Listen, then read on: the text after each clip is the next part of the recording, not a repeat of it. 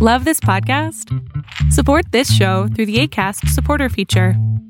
It's up to you how much you give, and there's no regular commitment. Just click the link in the show description to support now. Hey, I'm Ryan Reynolds. Recently, I asked Mint Mobile's legal team if big wireless companies are allowed to raise prices due to inflation. They said yes. And then when I asked if raising prices technically violates those onerous two-year contracts, they said, "What the f*** are you talking about, you insane Hollywood ass?" So to recap, we're cutting the price of Mint Unlimited from $30 a month to just $15 a month. Give it a try at mintmobile.com/switch. $45 up front for 3 months plus taxes and fees. Promo rate for new customers for limited time. Unlimited more than 40 gigabytes per month. Slows full terms at mintmobile.com. Hey, it's Danny Pellegrino from Everything Iconic. Ready to upgrade your style game without blowing your budget? Check out Quince. They've got all the good stuff, shirts and polos, activewear, and fine leather goods, all at 50 to 80% less than other high-end brands. And the best part? They're all about safe, ethical, and responsible manufacturing. Get that luxury vibe without the luxury price tag. Hit up quince.com/upgrade for free shipping and 365-day returns on your next order. That's quince.com/upgrade. Fiction, science fiction, horror, fantasy, crime, LGBT, thriller. You have now entered the House of Mystery with your hosts, Eric Shapiro, David North Martino,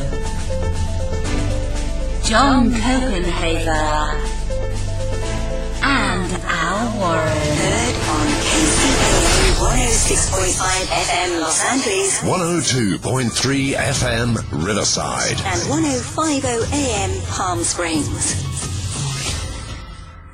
Today in the House of Mystery, our subject is true crime, serial killers in the Great White North. And perfect guest to tell us all about it. He's retired RCMP, homicide detective, and forensic coroner.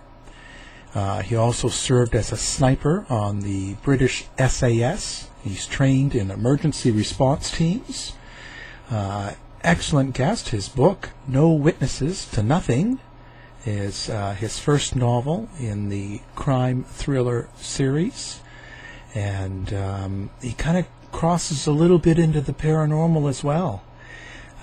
He's also a very avid JFK assassination researcher, and he's got a website. It's dyingwords.net. Gary Rogers, thank you very much for being on the show. Hey, Al, it's great to be here. Thanks for having me. Yeah, it's a pleasure. Let's start out with who you are. Kind of like give the listeners a little bit of a rundown on kind of your experience and what you've been doing with your life before you became an author. Well, I've reinvented myself a few times. I'm on my third career right now. I started off as a Mountie, which is a member of the Royal Canadian Mounted Police, which is Canada's federal police force. And during my time with the RCMP, I specialized in a couple of things. One was I went into the Serious Crimes Unit, criminal investigation, or basically the homicide squad, because that's what we spent all our time on, was investigating murders. And then I had a secondary specialty, and that's that I was seconded to the emergency response team, or what the U.S. refers to as SWAT, Special Weapons and Tactics. So that is not a full-time position. It's an additional 2 year as and when required. And I trained, I got some really good experience in training, and I specialized in being a sharpshooter or a marksman or a sniper. And so I spent a career with the RCMP, and that was 20 years, and most of it was on the west coast of Canada, in the Vancouver area. And the opportunity for the position of coroner for Vancouver Island, or Central Vancouver Island, came up, so I took an appointment as that, and because of my background in forensics, I took on an awful lot of the forensic cases, forensic death investigation. And then when I retired from that, my third time, I became a crime writer. It's something that I've had an aptitude over the years and a real enjoyment. So, and now I've been doing that several years full time, and I've had some reasonably good successes with that as well. So that's, in a nutshell, what I'm all about. Pretty amazing. What was it like being a homicide detective and dealing with killings and stuff firsthand? It must have been pretty, I don't know how to say it. It must have been kind of, you're dealing with kind of the worst part of what humans do. Oh, some of it is really nasty. Some of the crime scenes that we've investigated and had to process are just, the average person I don't think can really imagine how gruesome they are. And you build up a stomach for it.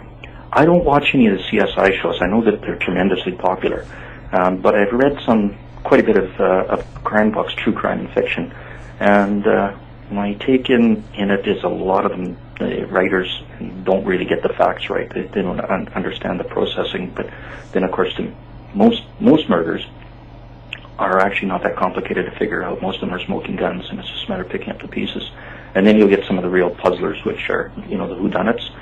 And I've got to say that I was involved investigating a few of them over the years that are still unsolved. And maybe one day, with advances in technology, that they will be. And that must really stay with you then, right? Like when you get involved in a case and you're going through it and it totally goes cold, do you just forget about it, or does that kind of stick with you? Oh, it's always there. It's in the back of your mind. And but again, new stuff coming in all the time. You learn not to dwell on it, and you try not to take the cases home with you. I've got a great quote from Joseph Wambaugh. Do you know who Joseph Wambaugh was? A crime writer from the United States, from Los Angeles area. He did Onion Field, Choir Boys, New Centurions, and that.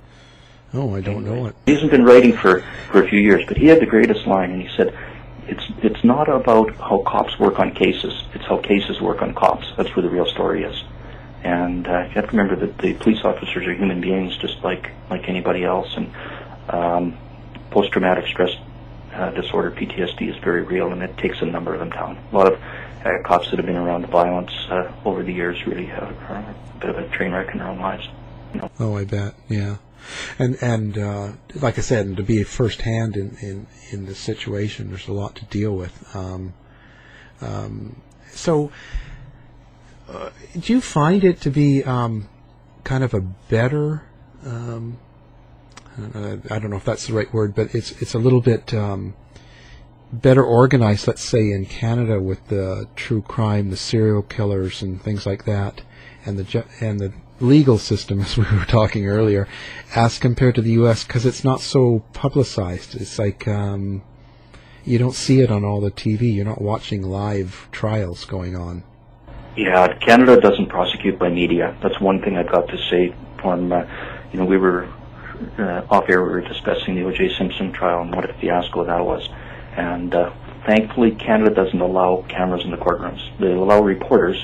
Obviously, it's open to that, sketch artists, but there's no audio or visual recording live. So your prosecution and defense teams, as well as the witnesses, aren't going to appear on the 6 o'clock news, which is a disaster in my opinion. It throws the administration of justice into total disrepute. So we don't have that, and I don't believe we ever will. We've got a different legal system in the sense that we're bastarded by one piece of federal legislation called the Canadian Charter of Rights and Freedoms, to which all other laws bow before. And I think that the admissibility of evidence is much easier in Canada. We don't have as much of the tendency to throw out a critical piece of evidence as a result of a technicality. Rather, we have what's a section called Bringing the Administration of Justice into Disrepute, which is a two-headed coin. And there's many rulings now that says that to exclude a piece of evidence based upon a minor technicality, the old I not crossed or dotted or the T crossed, that you would exclude it, and then it's fruit of the poison tree. We don't have that. So I believe that we've got a higher rate of being able to get facts in our courtrooms than what I'm aware of in the U.S. Oh yeah, no, I agree with that, and just for the listeners, how do the minors get treated? Because we had Bob Mitchell from Toronto, and he was talking about the bathtub girls. I guess they were two underage girls. I can't remember if they were 13 and 15 or something, or 14, 16, and they killed their mother in the bathtub. Give her a big pile of Yeah, I'm somewhat familiar with the case, not intricately, but I know which one you're talking about. Canada's law is that you become an adult at 19 under the criminal code, and which is a federal legislation, looks after all criminal law. It's like a penal code in each state, and it has got a waiver of responsibility at 12. At anything under 12 years old, you cannot be charged with a crime in Canada. That's an 11-year-old with 364 days to go if they were to kill somebody. They cannot be prosecuted for murder.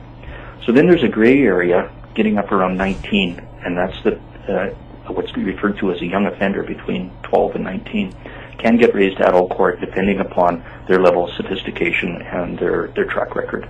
So it's been known that kids as young as probably 16, I don't know about 15, but 16 have been raised to adult court, and then they're subject to the same punishment as adults are. What brought you into becoming an author from doing this? Like, was there a certain case or a certain story that sort of drew you into writing? Well, there was. My background is that I've written all my life because as a homicide detective or an investigator, you're doing a lot of writing. A great deal of the job is paperwork. And everything from investigation reports to search warrant and wiretap applications to forensic requests. And then I took on writing articles for peer journals. I just enjoy writing. And then as a coroner, I had to write legal judgments, the judgment as to what the official causes of death are. So you get good at technical writing. And then I had a story in me that happened, a true story that happened to me during the time that I was in the police force that I was burning to tell. And so once I retired from the coroner service, I took on the task of writing this. And I got a few months into it, and I realized that I knew nothing about the art of fiction. It's so different to write fiction than it is to write true crime. So I stopped, and I took a number of courses, and I aligned with other successful authors, and I learned as much as I could about the craft. So I wrote a novel based upon actually 3 true crime stories, blended them together, and it did really quite well on Amazon. It went to number 5 in the horror occult thing. I was sandwiched between Stephen King at number 4 and Dean Koontz at number 6. So it's a bit of bragging rights from that. Good company. But, yeah, good company. So I don't mind blowing my horn about that. And then it ran its course. And then I've written 2 more novels. I've written a true crimes book. I've written a number of guides on writing, and I've got another project that's on the go right now. So it's had quite a bit of writing experience now. And then I also, for the last 4 years, I've been handling my own blog site, and it's at the address for any of your listeners if you want to check it out is www.dyingwords.net. Dying Words is all one word. www.dyingwords.net. So every Saturday I put out a blog post, and it's usually crime-related, forensic-related, because I use the tagline to the blog site, provoking thoughts on life, death, and writing. And then last fall it got picked up by the Huffington Post, so I'm a regular blogging contributor. So every Saturday I put out a blog post on my website, and then the Huff runs it usually Monday, Tuesday, sometimes as late as Wednesday. So it gets really good coverage back. So my platform, as a result of crime writing, has grown to quite a bit. A lot of Twitter followers and people on the mailing list, and then it leads to opportunities like this to be interviewed by you, Val. Your guides here now. What are the 8 separate guides about? Like 101 killer tips on thrillers. Like kind of what are your guides about for people? What are they going to get from it? Well, these are the series of 8 on the what I call No BS guides are regard to crime fiction, and it's to take my knowledge that I've gained on this journey from learning how to write crime fiction, and I gathered the best tips that I could, and I've sourced out a number of people who are very prominent in the profession, anywhere from writers to publishers to editors to bloggers. And so I've taken the best tips and put those together for people to follow. And so far, I've had the one published on crime thrillers.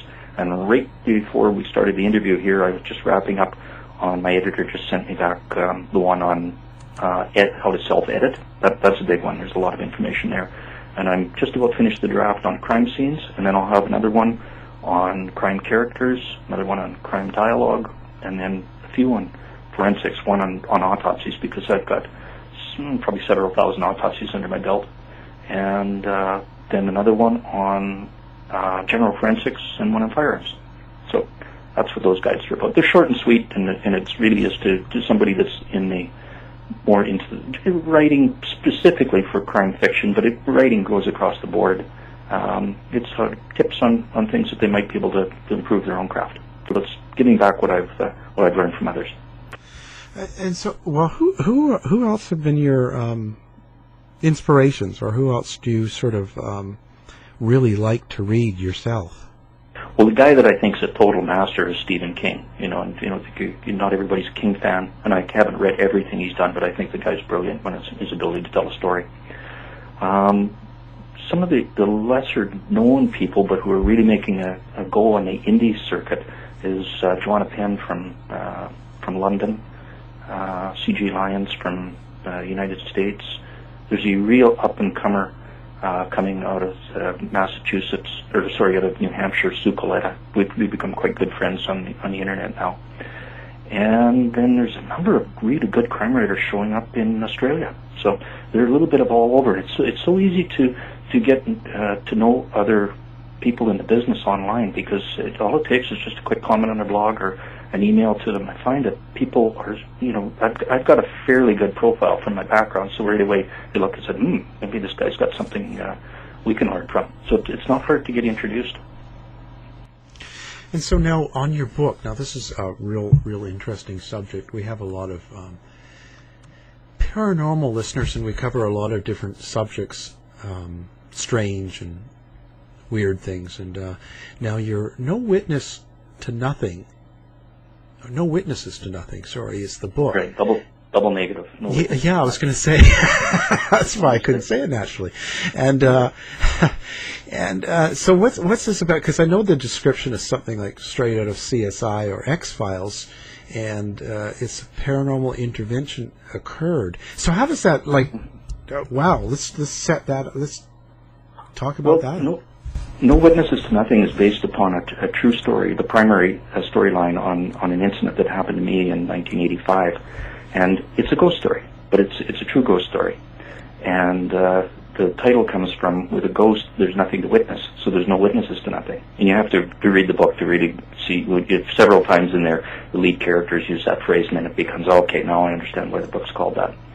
But the storyline is something that happened to me and to a group of my ERT, Emergency Response Team members, and to my partner and one of my best friends.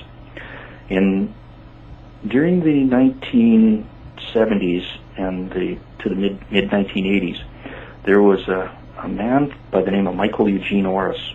He had been roaming the north, living as a bushman, a wild man, through Alaska, the Yukon, and northwest British Columbia. He was actually a draft dodger from Kansas that made his way up at the end of the Vietnam War and just settled in the bush. And over the course of 13 years, he went into a spiral into absolute bush madness. And the unique thing about him was he kept diaries. These were found, so his thoughts were being recorded. He was well known by the First Nations people, which is the Indian, or the Tlingit is the name of the band, the peoples from that area of Canada and Alaska's north. And he was wanted for murder. He was known that he'd shot and killed another trapper. So no, this Orris wasn't a trapper. He was just a wild bushman living off of whatever he could get by hunting and killing or breaking into cabins and stealing food. And he had been arrested for a murder, and he was released on lack of evidence. And he vowed never to be taken alive again and disappeared. For 2 years he wasn't seen, until eventually he was caught inside a cabin by another so-called trapper, and they got into an altercation, and there was no shots fired, but they sent the police out, and the police from the local station were in a fixed-wing airplane, and this Orris opened fire on him with a British .303 rifle. So because he was well known and there was already contingency planned for him. Now this is in March of 1985, and it's in still deep winter right on the British Columbia-Yukon border in northern Canada. So we, as an emergency response team, I was one of 9 members on it, were tasked to go after him and locate him. And we caught him about 80 miles south of the nearest civilization on a lake, and we were dropped off in helicopters, and we tried to triangulate them and to box him in and order his surrender, and then be in a position to respond if he would open fire on us. So myself, my partner Mike Boudet, who also had a German Shepherd trained police dog, and a third member were on a point of land with the noonday sun on our back. There was just a clear but cool winter day, and this horse is coming down the lake with a dog team. He's got a sled filled by two dogs, and he's in between a piece of wide open water, because the lake at that point is nothing but more of a widening of a river, so there's a current. So we thought we had him squeezed between there, and the other team was chasing him towards us. And 10 minutes or just before noon, he broke off from his dog team, and he got on a pair of snowshoes, and he took his rifle and he angled off towards us. Now he was about 500 yards out, and he went into the deep snow. It's chest deep snow, and it's in heavy timber, and he made it in under 10 minutes during that point of time, in that distance in under 10 minutes. And he circled myself, Mike Boudet with the dog, and the other member, and he snuck up behind us, and I was only able to see him at the last second, and I yelled to my partner, or radioed him, whatever, we were close together, he's right behind you. And with that, Horace let out a shot. He shot my partner in the back of the neck and killed him instantly. And then the weirdest thing happened. I've told the story many times, and I know there's a scientific explanation for this part, is that I went into a state of absolute hyper-awareness.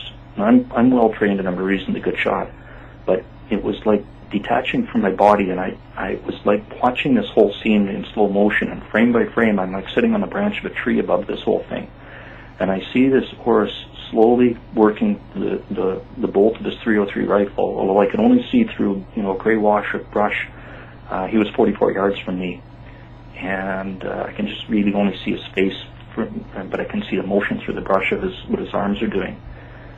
And he slowly reloads, and he points the rifle at me, and then I had an M16 5.56 carbine rifle, and I just I took a snapshot, and the next thing, horse disappeared, and I snapped back into my reality, into my body, and it was just a phenomenal experience. And again, I've told this many times.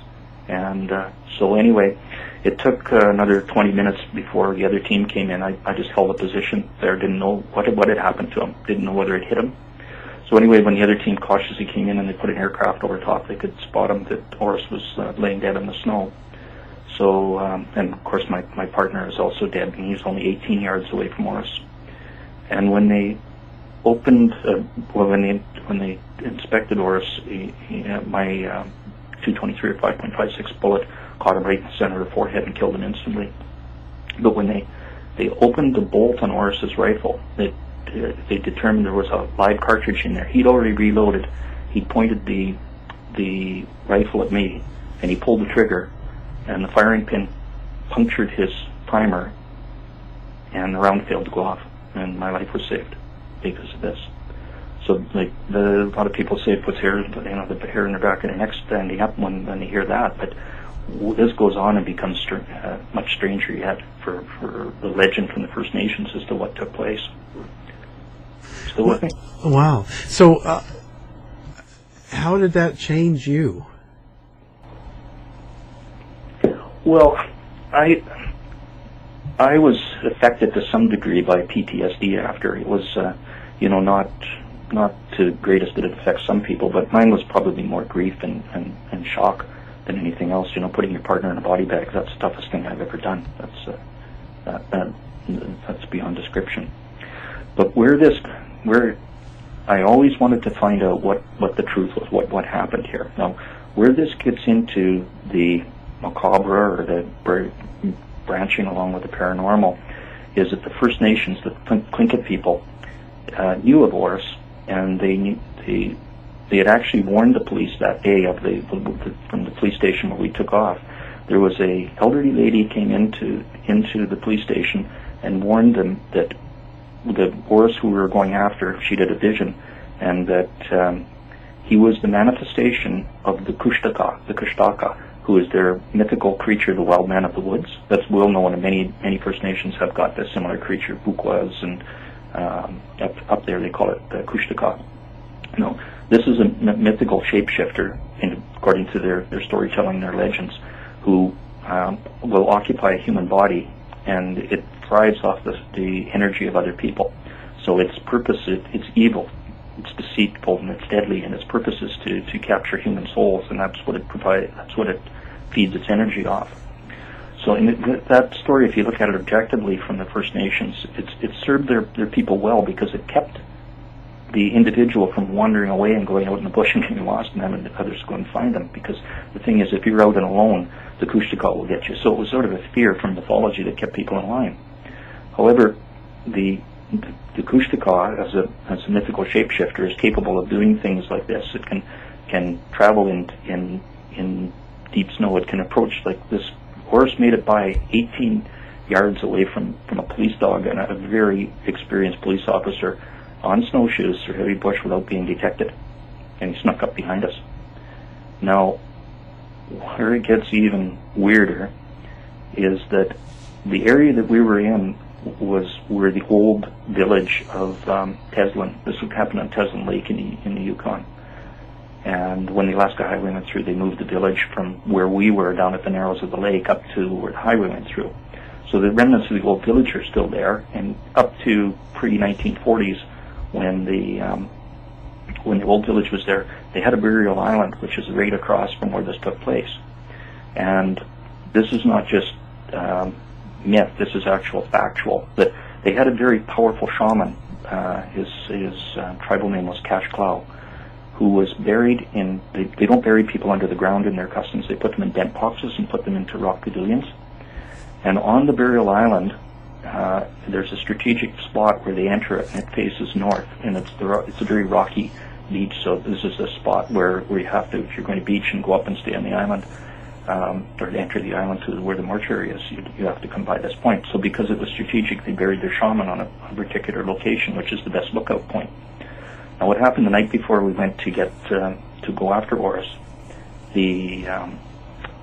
All this is recorded in tracks in the snow, and plus a spotter plane that was the surveillance plane that was watching him. He actually camped overnight right on that strategic point. So basically, he was camped right on the shaman's grave, right on Cash Clow's grave.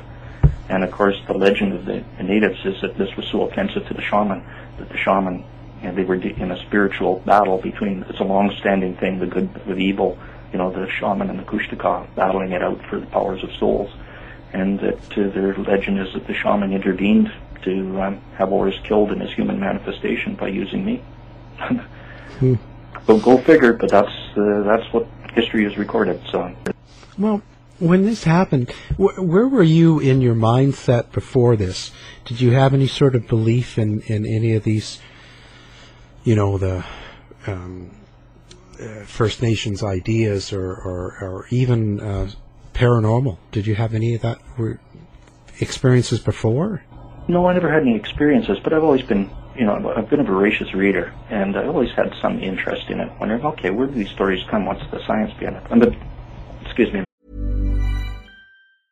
Life is full of awesome what-ifs, and some not so much, like unexpected medical costs. That's why United Healthcare provides Health Protector Guard fixed indemnity insurance plans to supplement your primary plan and help manage out-of-pocket costs. Learn more at UH1.com. Hey, it's Ryan Reynolds, and I'm here with Keith, co-star of my upcoming film, If, only in theaters May 17th. Do you want to tell people the big news?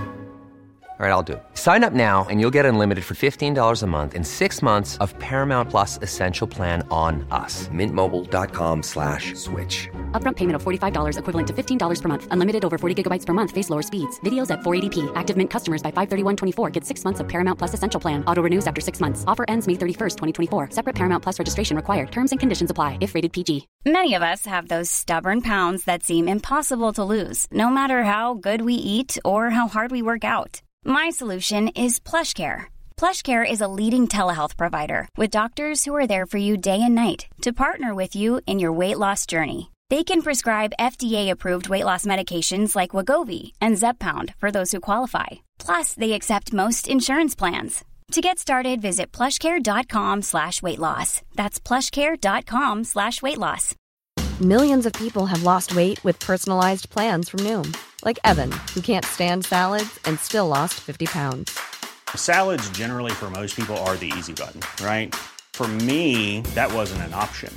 I never really was a salad guy. That's just not who I am. But Noom worked for me.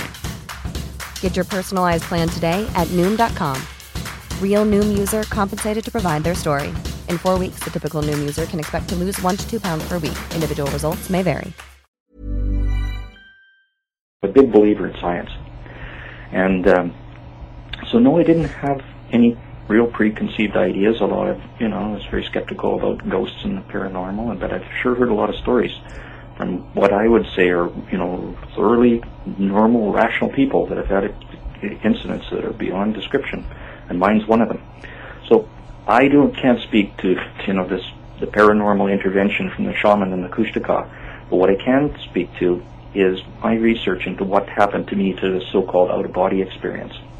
And this is partly what the book No Witnesses to Nothing makes an attempt to explain, what the science and the spirituality is behind the human soul. I think that we're all equipped as humans with an ability to go into a hyper state of awareness when we're under extreme danger or extreme duress. And there's no question that we've got a number of different levels of our consciousness. We have our normal consciousness, like you and I are in at the moment, and we're, having a normal conversation. And meanwhile, there's a subconscious going on within inside us that's causing us to breathe, and our circulatory system to work, and our repair system, our immunes, and all the other things that are in there. And then when we go to sleep, we go into another state of consciousness, and then you have two other states. One is a hyper consciousness, which is you're throwing into, and then there's a deep sense of being able to put yourself into an altered state of consciousness, is what the shamans over the years and some of the very trained people in, say, the monks in meditation, so they can put themselves into an altered state of consciousness in order to get information, wisdom, and creative suggestion and that.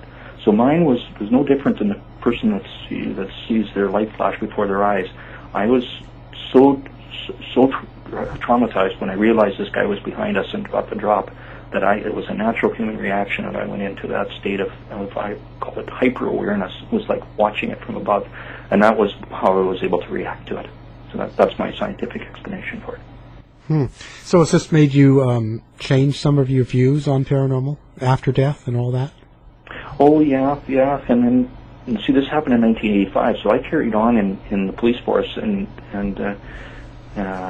for a number of years after that, another 13 years or something, and I took it a lot more to listening to people when they tell you things, and I've heard a number of stories. And then going into the coroner service, when I was really dealing with death, you're dealing with that every day, because I was an investigative field coroner.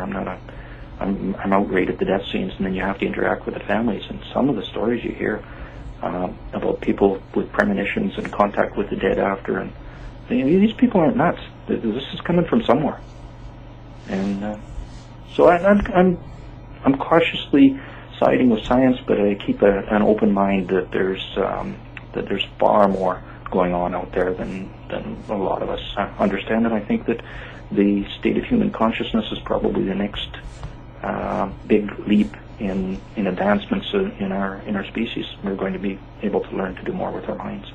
No, well, hopefully, but yeah, hopefully. Well, there's some that are they're hopeless, but yeah, it's just not going to happen.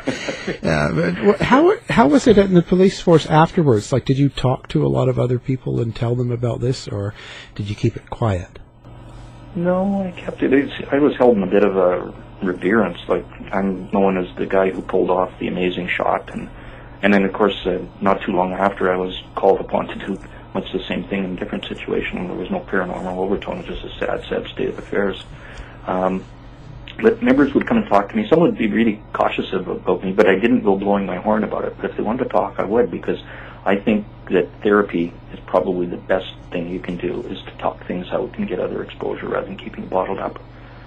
And then other members that would go into, become involved in high-stress situations, we would have a debriefing team and counseling, and I offered my services based upon my experience to actually more go and listen to them as opposed to counsel them.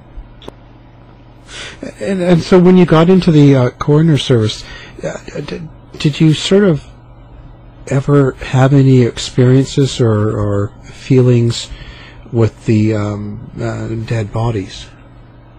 No, nothing physical or metaphysical with it. Personally, dealing with a dead body, I never had anything. A couple of times when you're alone in the morgue with them and they do some gassing off, it's a little freaky to hear a noise coming from a dead body, but that's a total physical response. You get used to that after a while. Yeah, but it still freaks you out. Oh, I'm sure. But no, I can't say that I've had any personal experience. The only one that I've had that defies explanation on was the Tisson Lake incident where I had this so-called out-of-body experience. Now, I believe that is scientifically explainable, but for the life of me, I can't explain how that guy was able to make it that quickly in that deepest snow in those conditions and come by my partner, who was very skilled and had a police dog, and without being seen or detected. And the First Nations say, well, it simply was the Couche-Tard. He just shifted shape. He drifted right by you. Don't you know anything, Yeah, weren't you paying attention? Yeah, didn't you get the memo on the Couche-Tard? Yeah. Couche-Tard. So what happens to it? So it's going around looking for souls. Is that what you're saying? That's what the mythology is. This thing is the personification of evil. So that's what it is. It's evil, deceitful, and deadly, and it steals souls for its energy. And it's able to live inside. How I wrote No Witnesses to Nothing is that I took the what if this First Nations account was real? What would the follow-up be? What would the story be? What would happen to the Couche-Tard? What would happen to the people that were involved in this?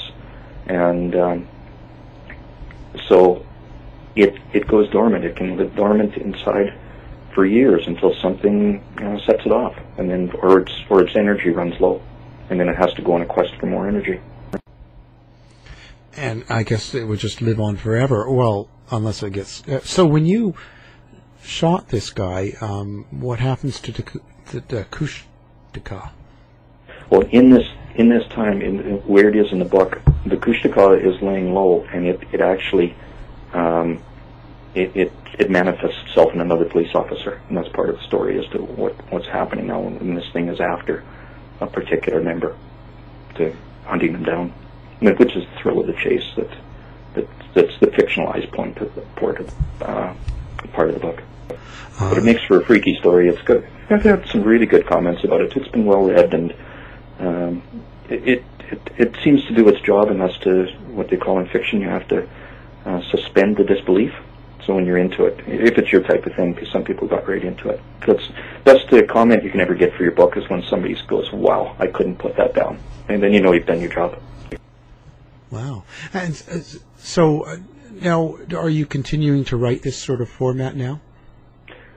Well, I took the principal character in No Witnesses to Nothing, other than the members who were involved in the original shooting.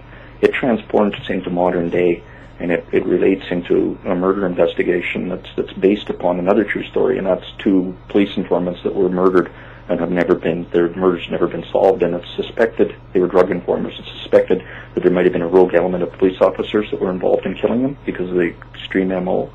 So I use a fictionalized protagonist who's a female RCMP officer who's part First Nations, because I really find that the First Nations culture and the spirituality very interesting, and it's something that really deserves to be shared with other people.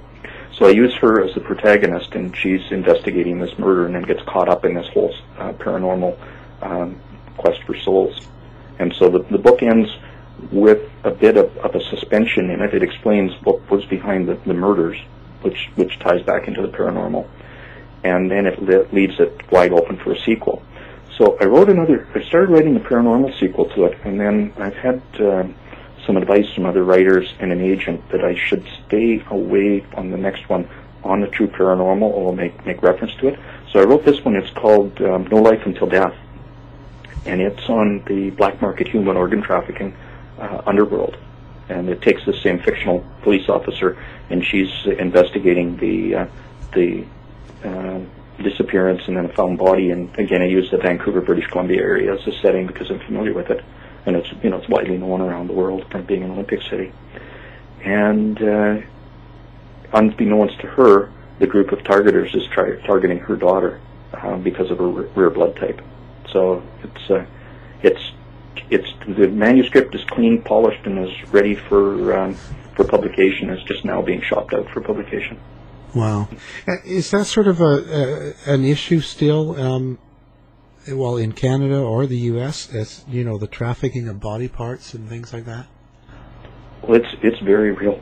There's no question about that. The amount of money that's involved in the underworld. Now, to say that they're being harvested in Vancouver might be a stretch. I use the Philippines because the Philippines is a very modern society in regards to its medical ability, but still a very black market corrupt society. And there's a number of things go on where people do what's called it's like organ tourism for trafficking. Anyway, you can go to the Philippines and you can buy a kidney or whatever on the black market. You'll pay through the nose for it, but it's readily available.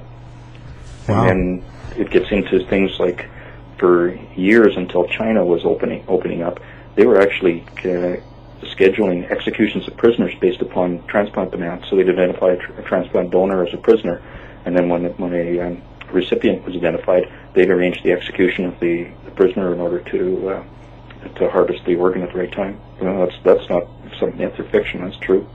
Wow. And then, of course, everybody knows about the urban legend of waking up in a bathtub with one kidney removed. Well, I don't know about that, but there certainly is a lot of people in let's say, India, Pakistan, throughout there that will willingly sell one of their kidneys. And what are they getting for it? Is there a large amount of money? Oh, yeah.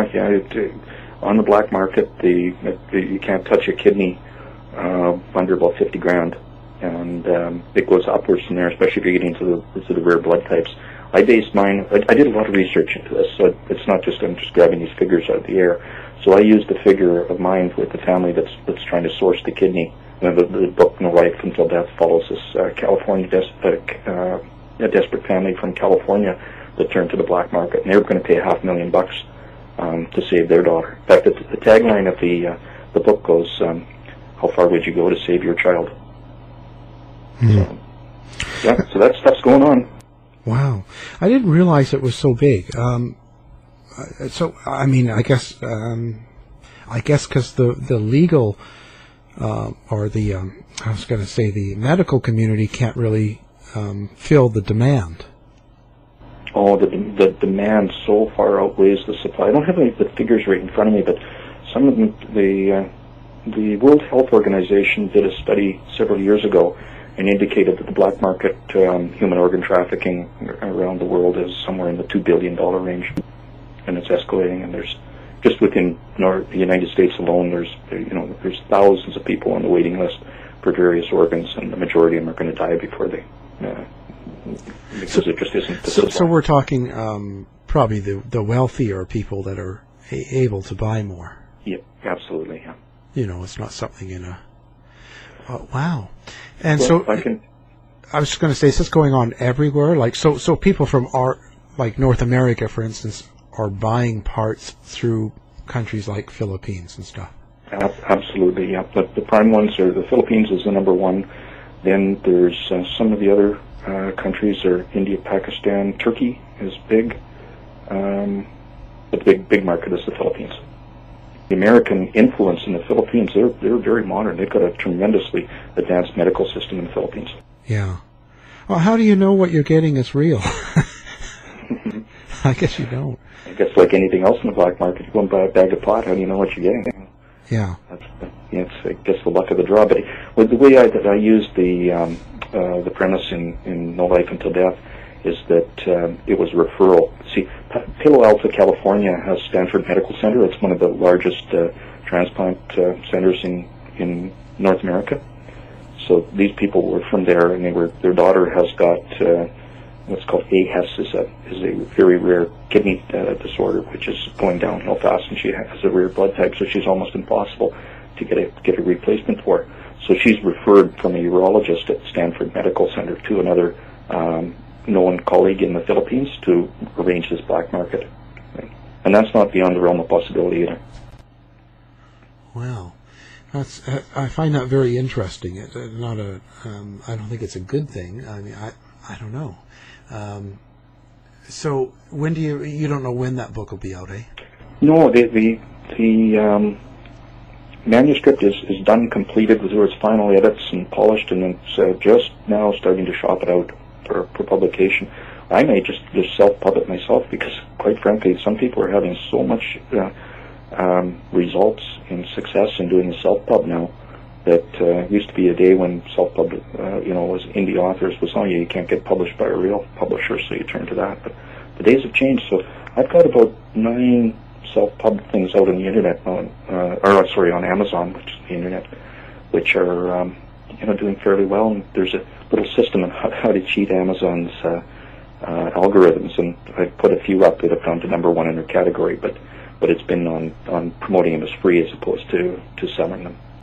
Yeah. I think the world's changing in that format. Like newspapers and books and all that. Everybody's reading them online or in their Kindle and their iPad and things like that. Oh yeah, it really is. The print. I don't believe that print books are ever going to go away. I much prefer reading in print than on screen, but that's the way the world's going to, and it's reading from not just on PC screens but down to tablets and smartphones. And that's it is. So you've got, if you have a publication out, you have to have it available in digital format. Oh yeah. I do a lot on that now. I mean, the cell phone's a little too small for me, for my eyes. Yeah, I'm with you on that. But I can do. I don't even like using the cell phone, to be honest with you. But yeah, it's hard sometimes. My sight. But the iPad I can do. Yeah. But I know what you mean. Books are. It's nice to have the product in your hand. There's just nothing like the paper. I'm just looking at my computer screen here right now, and I've got this newest guide that's going out onto Amazon on self-editing. And the nice thing about it is that I can just click buttons and put it away. I don't have to wait for a conventional publisher and then the change. I can integrate graphics with it now, and it's a really cool method of publishing. And then of course when you self-publish with print on demand with Amazon's CreateSpace or Instaspark or one of those, you can easily put out a print book on your own. That's no problem. But the one caution I've got to anybody that's putting out products on self-publishing, you've got to be really clean on your copy because the market's too sophisticated to put up with junk. Yeah, and people have no problem letting their opinions be known. Oh God, you get roasted so bad on out there on your reviews if you're not good, and then you've got no control on this at all. You're putting yourself out to the world. Well, even if it's good, you can get roasted. I mean, oh sure, it's not the same as the old world. It's a free for all sometimes. Yeah. Say you do the wrong thing. Do you think is this a lot of serial killers still around right now, like in Canada? Well, I've done a little bit of research into serial killers on my blog site. I've written a few blogs on them. Yeah, I think that there's probably, the statistics are, there's around 300 of them of operation in North America at any given time. I can't say that I personally dealt with a serial killer. I dealt with a number of what we call mass killers, who've killed more than one person, but it's been in a particular event, not the true serial killer who's stalking and is methodical about it. But I certainly have worked on some homicides that have been caused by serial killers. And those monsters, that is a abnormality on its own, and it seems to always been around, and I don't think it's ever going to go away. So what are the odds really of getting caught by a serial killer? Oh, just astronomical. I did a blog post that a couple of years ago, and the title was how to avoid being murdered by a serial killer. So I actually worked out the statistics on it based upon facts and recorded homicides from the FBI or the RCMP's databanks, and you've got let's say there's around 450 million people in North America when you consider United States, Mexico, and Canada. And with 300 killers on the loose and the recorded number of homicides, that serial killers are only responsible for 0.01% of the known homicides, and the homicide rate, even in a prolific area, is 1 in 100,000. In a dangerous place. So you kind of do the math and go down from there. It's just sort of remotely improbable that you're going to be murdered by a serial killer, and really, the vast majority of victims, it comes down to them being a product of their environment. They put themselves in a high risk. The street sex trade workers, the people from certain classes of society, hitchhikers, that sort of thing. So they're vulnerable people to begin with. So yeah. What's the most common serial killer? Is it, you think it's a male or a female? Oh, male, I'm sure of it. I think female serial killers are really rare. There's only a couple that I know that come to mind, but compared to, I don't know what the percentage is, maybe 1 in 100. That's a long shot. And it would be female. Yeah. Certainly hear more. It's a male quirk. Males are much more violent in the species, whereas females are more crafty. If you're going to get murdered by a female, it's going to be well planned out, with the exception of the violent domestic things, and those are usually fueled by some sort of substance. Yeah, it's pretty strange. The Black Widow is definitely a phenomenon. Yeah. So who do you think? Who is the for you? Who is the biggest serial killer you know of for Canada? Oh, it would be Robert Pickton, Willie Pickton in Vancouver, who I know a number of the members and the forensic people that dealt with that. If your listeners aren't aware of it, it's the case from Vancouver in the mid-2000s where Pickton had lured, it's known, 49 different women from what's called the downtown east side of Vancouver. That's the drug and sex trade workers, back to his pig farm on a suburb of Vancouver. Then he would murder them, sexually abuse them. He was a necrophiliac, and then he would cut them up with a sawzall, with an electric sawzall, and then feed the remains to his pigs. The most prolific serial killer I think that Canada has had. Oh, that's crazy. Whatever happened? Well, he got caught, right? Yeah, he got caught. Eventually, he got careless, as he put in his own thing, and they did a 2-year forensic grid search of the pig farm. Can you imagine going through pig manure for day after day after day on a small grid search, sifting it, looking for chips of bone and teeth? But eventually they found the DNA of 20-some women, and to Pickton's admission, he confessed to an undercover cop, and he said he did 49. He was just waiting to do his 50th, but he got sloppy and got caught. So he's now doing life in prison, never to see the day again. But there's been a few others. There's an active serial killer, or killers, which is working in northern British Columbia. There's a famous case called the Highway of Tears. It's a stretch of a fairly remote road through northern British Columbia that, 30, 40, maybe even up to 50 women have gone missing, and some of the remains have been found over the years.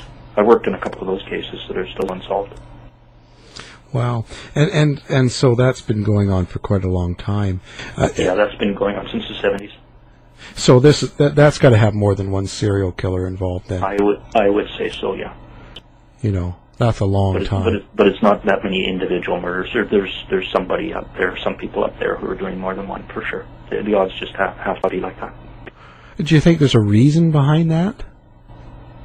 Well, some of these serial killers are, they're just psychopaths. Not psychotic in the sense they don't know what they're doing. But a lot of them are creatures of opportunity, and because they get away with it, they'll do it again. But those women up there, for the most part, are transients, and they've been disappearing while hitchhiking. So some of them, a number of them, are from the First Nations community, and they're addicted to drugs, alcohol, and their societal tendencies are that they'll just jump in a pickup with some stranger. Wow. I think that's what's going on. Wow. It's not a good thing. Those stranger-to-stranger ones and the crimes of opportunity are so hard to solve. Yeah, because there's no pattern to follow. No, it's a random case of randomness, although there's certain MOs, but some of these people are, the killers are very sophisticated in their ability to get rid of remains. There's such wilds out there that the chances of finding a body, if it's well hidden, are very difficult. And to a T, very few serial killers ever confess to anybody out on the street, so they're almost always loners, and they're transient by nature. But a number of them, once they've been caught, have confessed. A good example of a serial killer who confessed was in Seattle, the Green River Killer, Gary Ridgway. Right. He did around 50 women in there too. Yeah. And the only reason he got caught in DNA eventually, and the only reason he confessed was to avoid the death penalty. In his words, he said he was absolutely terrified of dying himself. He'd seen too many other people do it. Wow. This, and I guess they'll just keep on coming. Yeah. They just in northern British Columbia community, within the past 2 years, they just nipped the serial killer in the bud after 3 of them. He would have kept on going. That guy would have never stopped. And again, he got a little sloppy and was picked up by a forest ranger who saw him down a road in a snowy time that was out of place, and followed his tracks back and went and checked, and there still was the tracks in the snow, and he found the body. And he recorded the plate number, so they nailed that guy. Wow. So how many of these serial killers are actually caught, just when they first started, before they get really sophisticated? Who knows? Yeah, it's one of those things. Well, it's certainly been interesting. How do people get a hold of you, and give out your information? Yeah, okay. Well, it's, Gary Rogers it's 2 R's in Gary and a D in Rogers, the Irish spelling of Rogers. And my website is www.dyingwords.net. Dying Words is one word, .net. And so that's on the website. There's lots of information on there about forensics and links for other writers, and I've got about 140 blog posts up now that I put up over time. So there's some kind of cool stuff. So I go with the tagline, provoking thoughts on life, death, and writing. So I kind of cover the 3 ends of those, and I'm not beyond trying to stir up a bit of controversy. And I'm on Twitter, very, very active on Twitter, and it's at the @ Gary Rogers, and then the numeral 1, Gary Rogers 1. And then my email, if anybody wants to get a hold of me, is well available either on the website or Twitter.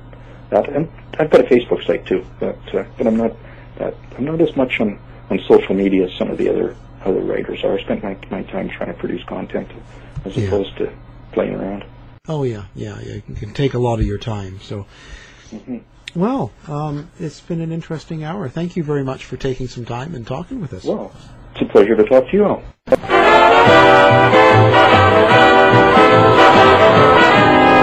mission has been completed. The end! By George, he's got it! It is the end! I'll see it! This has been a production of the Z-Talk Radio Network. If you're lying to me, I'll be back. Hi, I'm Daniel, founder of Pretty Litter. Did you know cats tend to hide symptoms of sickness and pain? I learned this the hard way after losing my cat, Gingy. So I created Pretty Litter, a health monitoring litter that helps detect early signs of illness by changing colors, saving you money and potentially your cat's life. Pretty Litter is veterinarian developed, and it's the easiest way to keep tabs on your fur baby's health right at home. Go to prettylitter.com and use code ACAST for 20% off your first order and a free cat toy. Terms and conditions apply. See site for details. Hold up. What was that? Boring. No flavor. That was as bad as those leftovers you ate all week. Keke Palmer here, and it's time to say hello to something fresh and guilt-free. Hello Fresh. Jazz up dinner with pecan-crusted chicken or garlic butter shrimp scampi. Now that's music to my mouth. Hello Fresh. Let's get this dinner party started. Discover all the delicious possibilities at HelloFresh.com. Planning for your next trip? Elevate your travel style with Quince. Quince has all the jet-setting essentials you'll want for your next getaway, like European linen, premium luggage options, buttery soft Italian leather bags, and so much more. And is all priced at 50 to 80% less than similar brands. Plus, Quince only works with factories that use safe and ethical manufacturing practices. Pack your bags with high-quality essentials you'll be wearing for vacations to come with Quince. Go to quince.com/pack for free shipping and 365-day returns. You've been listening to the House of Mystery radio show.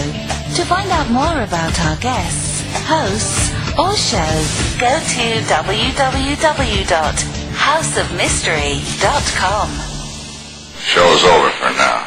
Was it as good for you as it was for me? Well, good night. This has been a production of Something Weird Media. I'll be back.